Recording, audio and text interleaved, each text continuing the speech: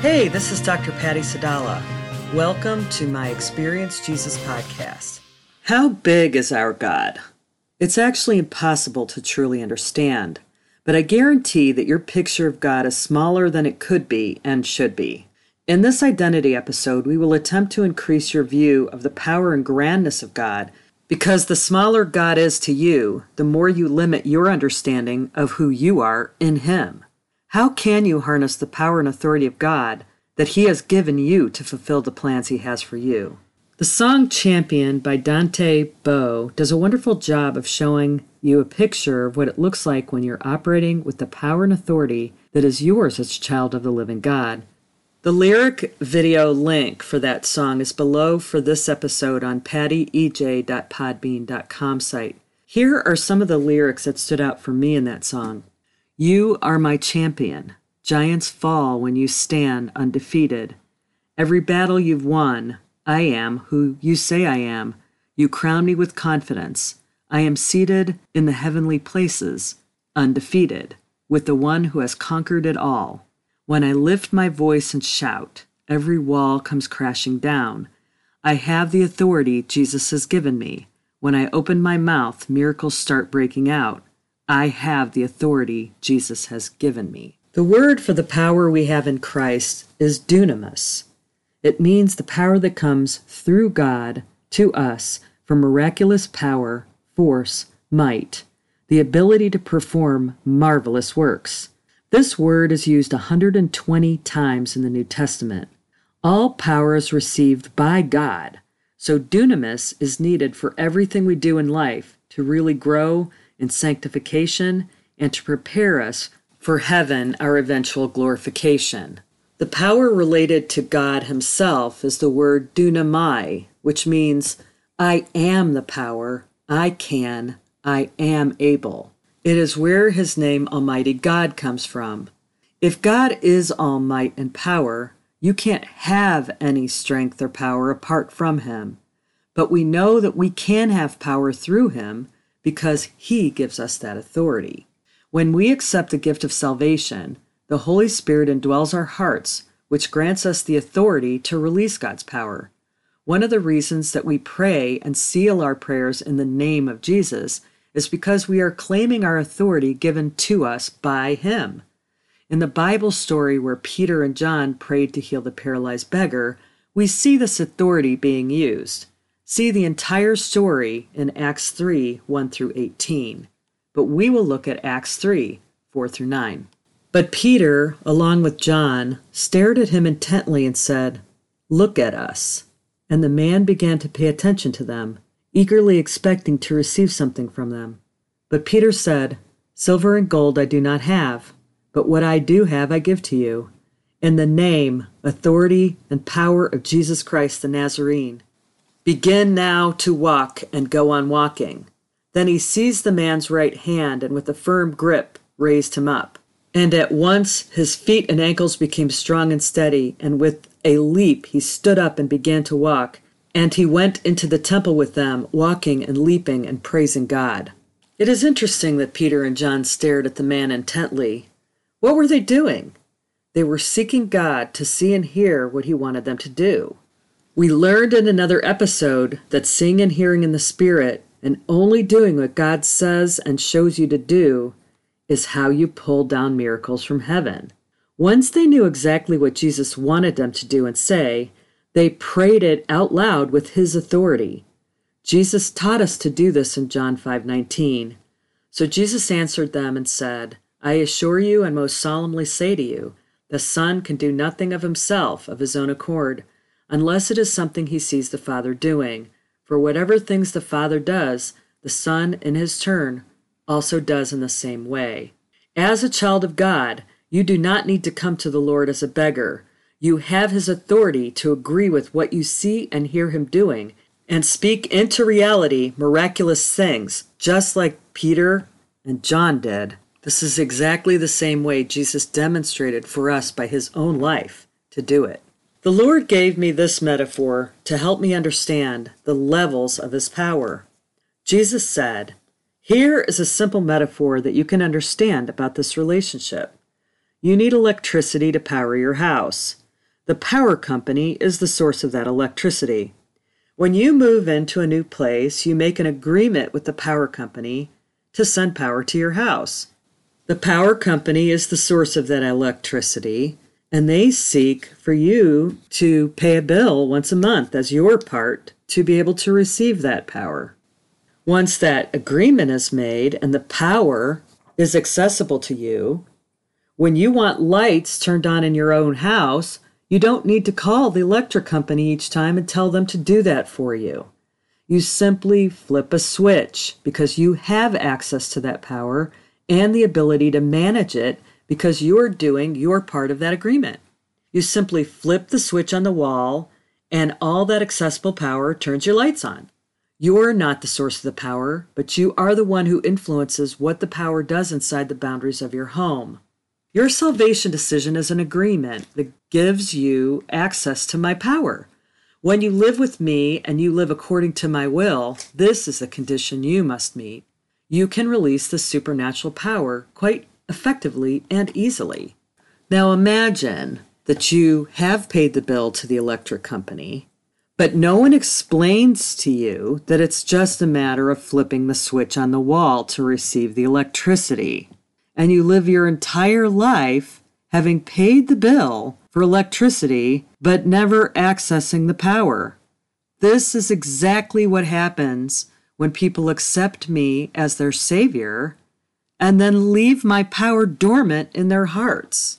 In order to operate your power and authority, you must first understand it. There are several reasons for you to want to understand the spiritual realms of authority. One reason is that it helps to ensure that what you do is within God's anointed boundaries. Anything you do outside of God's anointing is a dead work.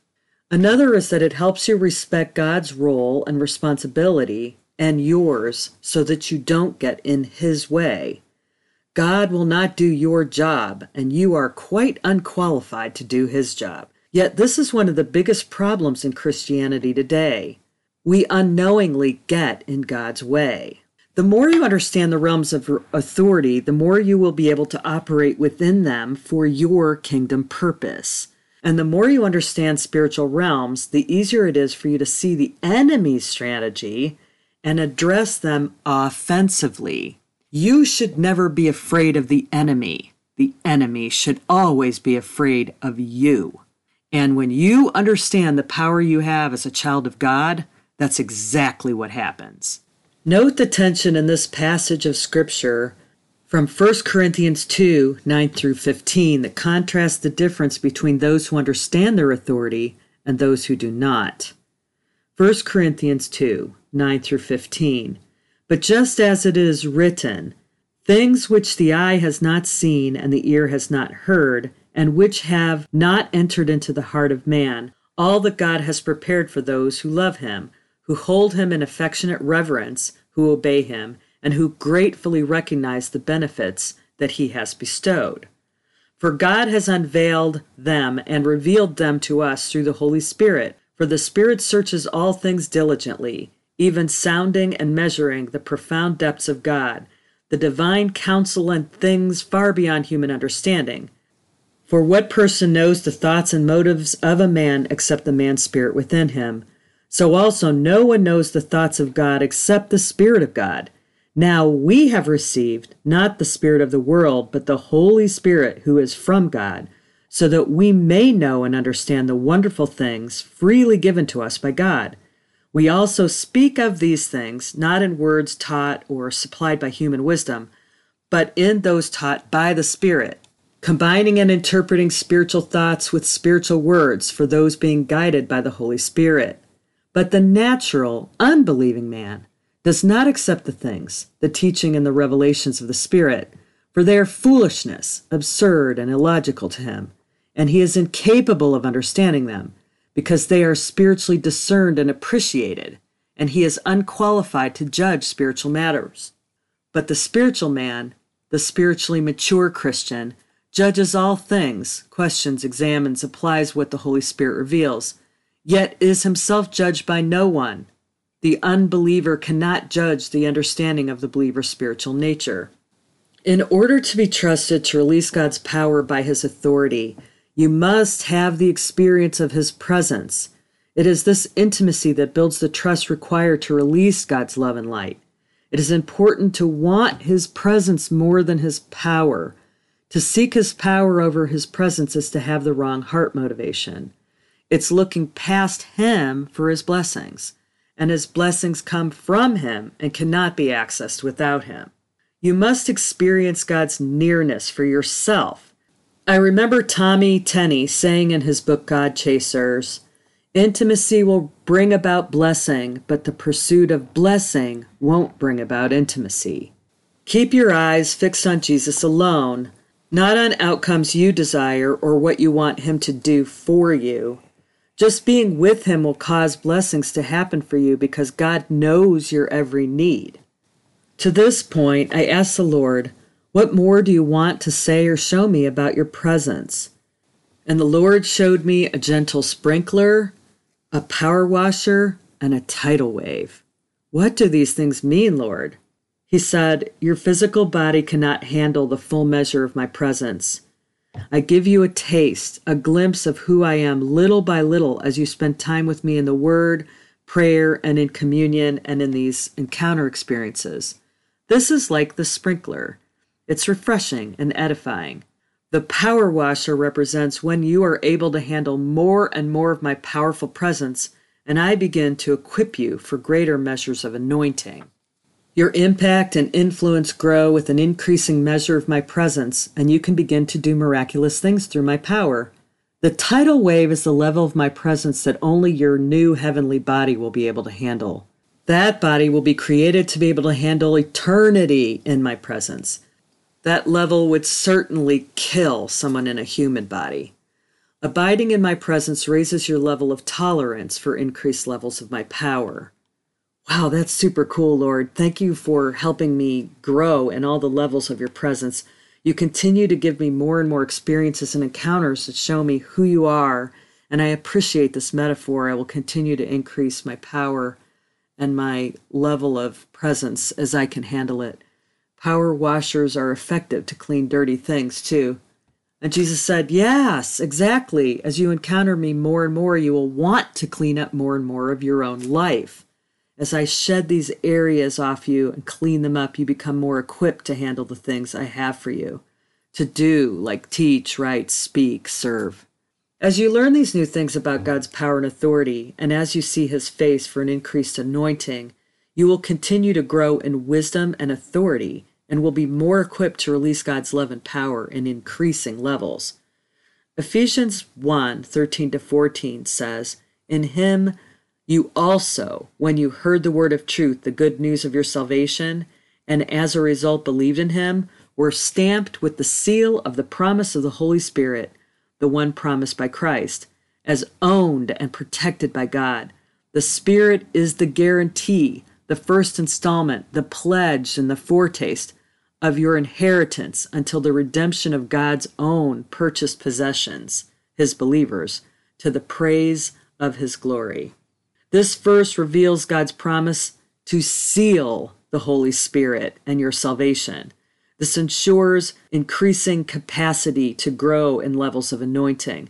This promise confirms that believers are stamped and sealed as children of God at the moment of salvation. 2 Corinthians 3:18 says, and we all, with unveiled face, continually seeing as in a mirror the glory of the Lord, are progressively being transformed into his image, from one degree of glory to even more glory, which comes from the Lord, who is the Spirit. Once sealed, this verse shows the progression toward our maturity in Christ. We did an entire episode about the maturity in Christ, where the Lord revealed what all high fruit-bearing Christians have in common. Notice in that verse that we need to continually see God. Fixing your eyes on him is the way you grow from glory to glory.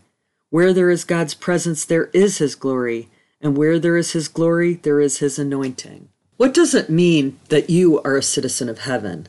A citizen is a person who legally belongs to a kingdom or nation and is entitled to the rights and protection of that place. A citizen is one who adopts the cultural practice and abides by the laws of that kingdom or nation. All born-again believers are citizens of heaven. There are 3 stages or steps to your walking in that citizenship. The first is to understand that you are a citizen of heaven, and that citizenship overrides your earthly citizenship. Philippians 3:18-20 says, "For there are many of whom I have told you, and now tell you even with tears, who live as enemies of the cross, rejecting and opposing his way of salvation, whose fate is destruction, and whose God is their belly, their worldly appetite and sensuality and their vanity, and whose glory is their shame, who focus their mind on earthly and temporal things." And we are different, of course, because our citizenship is in heaven, and from there we eagerly await the coming of the Savior, the Lord Jesus Christ. The second is that because you are a citizen of heaven, you should be different. Your citizenship should be distinguishable from your earthly citizenship. Romans 12:1-2 says, "Therefore I urge you, brothers and sisters, by the mercies of God, to present your bodies, dedicating all of yourselves, set apart, as living sacrifice, holy and well-pleasing to God, which is your rational, logical, intelligent act of worship. And do not be conformed to this world any longer with its superficial values and customs, but be transformed and progressively changed as you mature spiritually by the renewing of your mind, focusing on godly values and ethical attitudes, so that you may prove for yourselves what the will of God is, that which is good and acceptable and perfect in His plan and purpose for you." And thirdly, your life should be proof or evidence of your heavenly citizenship. Your life will reveal the difference. The entire chapter of Hebrews 11 is considered the Heroes of Faith chapter in the Bible, and it shows the story of faithful servants that lived lives of great faith and dedication. They kept their eyes on the promises beyond this natural world. This passage of Scripture is speaking of Abraham's faith. Hebrews 11:9-10, "By faith he lived as a foreigner in the promised land, as in a strange land, living in tents as nomads with Isaac and Jacob, who were fellow heirs of the same promise. For he was waiting expectantly and confidently, looking forward to the city which has foundations, an eternal heavenly city, whose architect and builder is God." I ask the Lord to help me understand the relationship between the kingdom of heaven or spiritual realm and the natural realm in this world. And he said, the kingdom of heaven is the spiritual realm. It is around, among, and inside of you. Like oxygen, you can't see it, but it is everywhere around, among, and within you. This kingdom is centered around my will. There is a veil separating the spiritual and physical worlds. The spiritual realm is around you with angels helping, protecting, and intervening on your behalf. Demons are also around you, menacing as you give them authority to do so. An entire world of spiritual activity surrounds people without their awareness. In this sense, the kingdom is around you. There is also an activity of the headquarters of heaven. This is the command central of all spiritual activity, the heart of God and the throne room of heaven. Because the Holy Spirit dwells in the hearts of believers, the fullness of the Godhead is inside of you. So the fullness of the kingdom is inside you as you connect with my mind, will, and emotion. You have the ability to tap into me in the Spirit. This is the kingdom inside you. Remember this important lesson about childlike faith related to connecting the kingdom inside you. It is an incredible privilege to be able to see things in the spiritual realm, and we don't want to take it for granted. What a gift that we have that we can encounter the living God the way we do. In the Power of Childlike Faith episode, you learned that childlike faith is essential to living the Christian life. Here's what Jesus taught us about that in the Scriptures. John 3:33 says, "I assure you and most solemnly say to you, unless a person is born again, reborn from above, spiritually transformed, renewed, and sanctified, he cannot ever see and experience the kingdom of God." This is why we connect with Jesus as a child when tapping into the kingdom inside of us. Jesus had this to say about that. "Because each child of God is part of the kingdom plan, I knit together people in groups and in unity and partnership for kingdom purposes. When 2 or more of my children are gathered in my name, the kingdom is among you, multiplied. Again I say, the kingdom is all aligned with my will. This is why I taught you to pray in Matthew 6, 9, and 10. Pray then in this way, Our Father who is in heaven, hallowed be your name. Your kingdom come. Your will be done on earth as it is in heaven. My heart's desire is for my kingdom to come on earth as it is in heaven. My kingdom is characterized by my holiness, sovereignty, love, and righteousness. When my people reflect the kingdom, it transforms the earth. This is my kingdom among you. Let's address the fluency of the language of the heart. The Lord speaks to you using the language of the heart, which includes spontaneous pictures, stories, emotions, music, thoughts and feelings, sensations, and creative inspirations. It's important to note that it's called the language of the heart because it is your spirit's language. It's not your body or your brain that is engaging with the Lord when you receive messages with God. Don't get in God's way by thinking that you need to be smart enough to receive or understand this language. It has nothing to do with your brain. This is a spirit-to-spirit connection, your spirit connecting with God's spirit when you encounter God. The easiest way to learn any language is with immersion. Synonyms for the word immersion in the thesaurus include words like engagement, engrossment, fascination, intentness, raptness, preoccupation, captivation. These are highly focused words. Yet living in a country is the easiest way to pick up a language. It's much less effort than studying sentence structure in a classroom, which is just engaging your brain and not any of your other senses. Immersing yourself in encounters and experience in a cultural context engages all of your senses and gives you a live context for what the word means. When our daughter Noelle was 4 years old, our family went on ski vacation in Montreal and Quebec, Canada. We were immersed in a French-speaking culture for 10 days. People spoke to us in French all day, and even the television cartoons were only in French. Noelle was able to understand and began speaking French by the short exposure to the language by experience. We were astonished how quickly she was able to understand and speak it. Likewise, living with the Lord is the easiest and quickest way to learn His language too. Simply being with the Lord often will make you fluent in recognizing all the ways in which God communicates.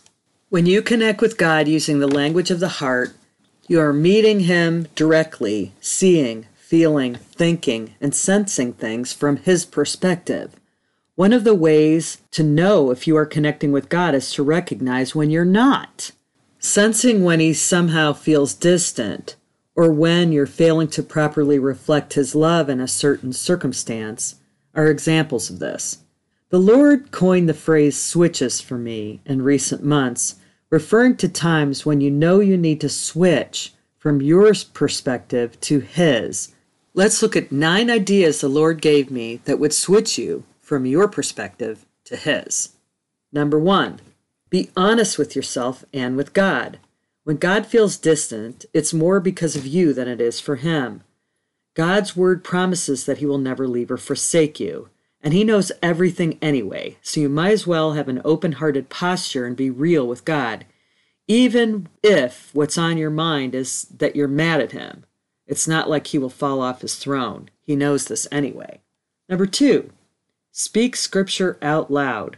Speaking Scripture activates the sword of the Spirit, which immediately brings you into God's presence.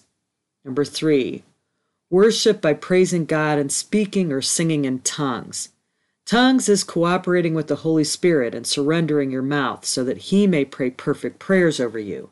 And worship opens the gates of God's presence. 4, call upon God's names. God's names have His power. This is one of the reasons we pray in Jesus' name. Simply saying any of the names of God is an invitation for that aspect of God to come to your aid. Number 5, take a break. Striving in your own strength is the wrong heart posture to hear from God. Taking a walk in nature and just enjoying God's creation without thinking about connecting with God will relax your heart, and the Lord is more easily able to connect with you. Number 6, breathing deeply slows down your heart rate and relaxes you, and it'll put you in the alpha brainwave. Breathe in the power of the Holy Spirit. Breathe out stress and anxiety. Breathe in anything related to God's names and characters or promises, and breathe out the opposite of those things. See Jesus.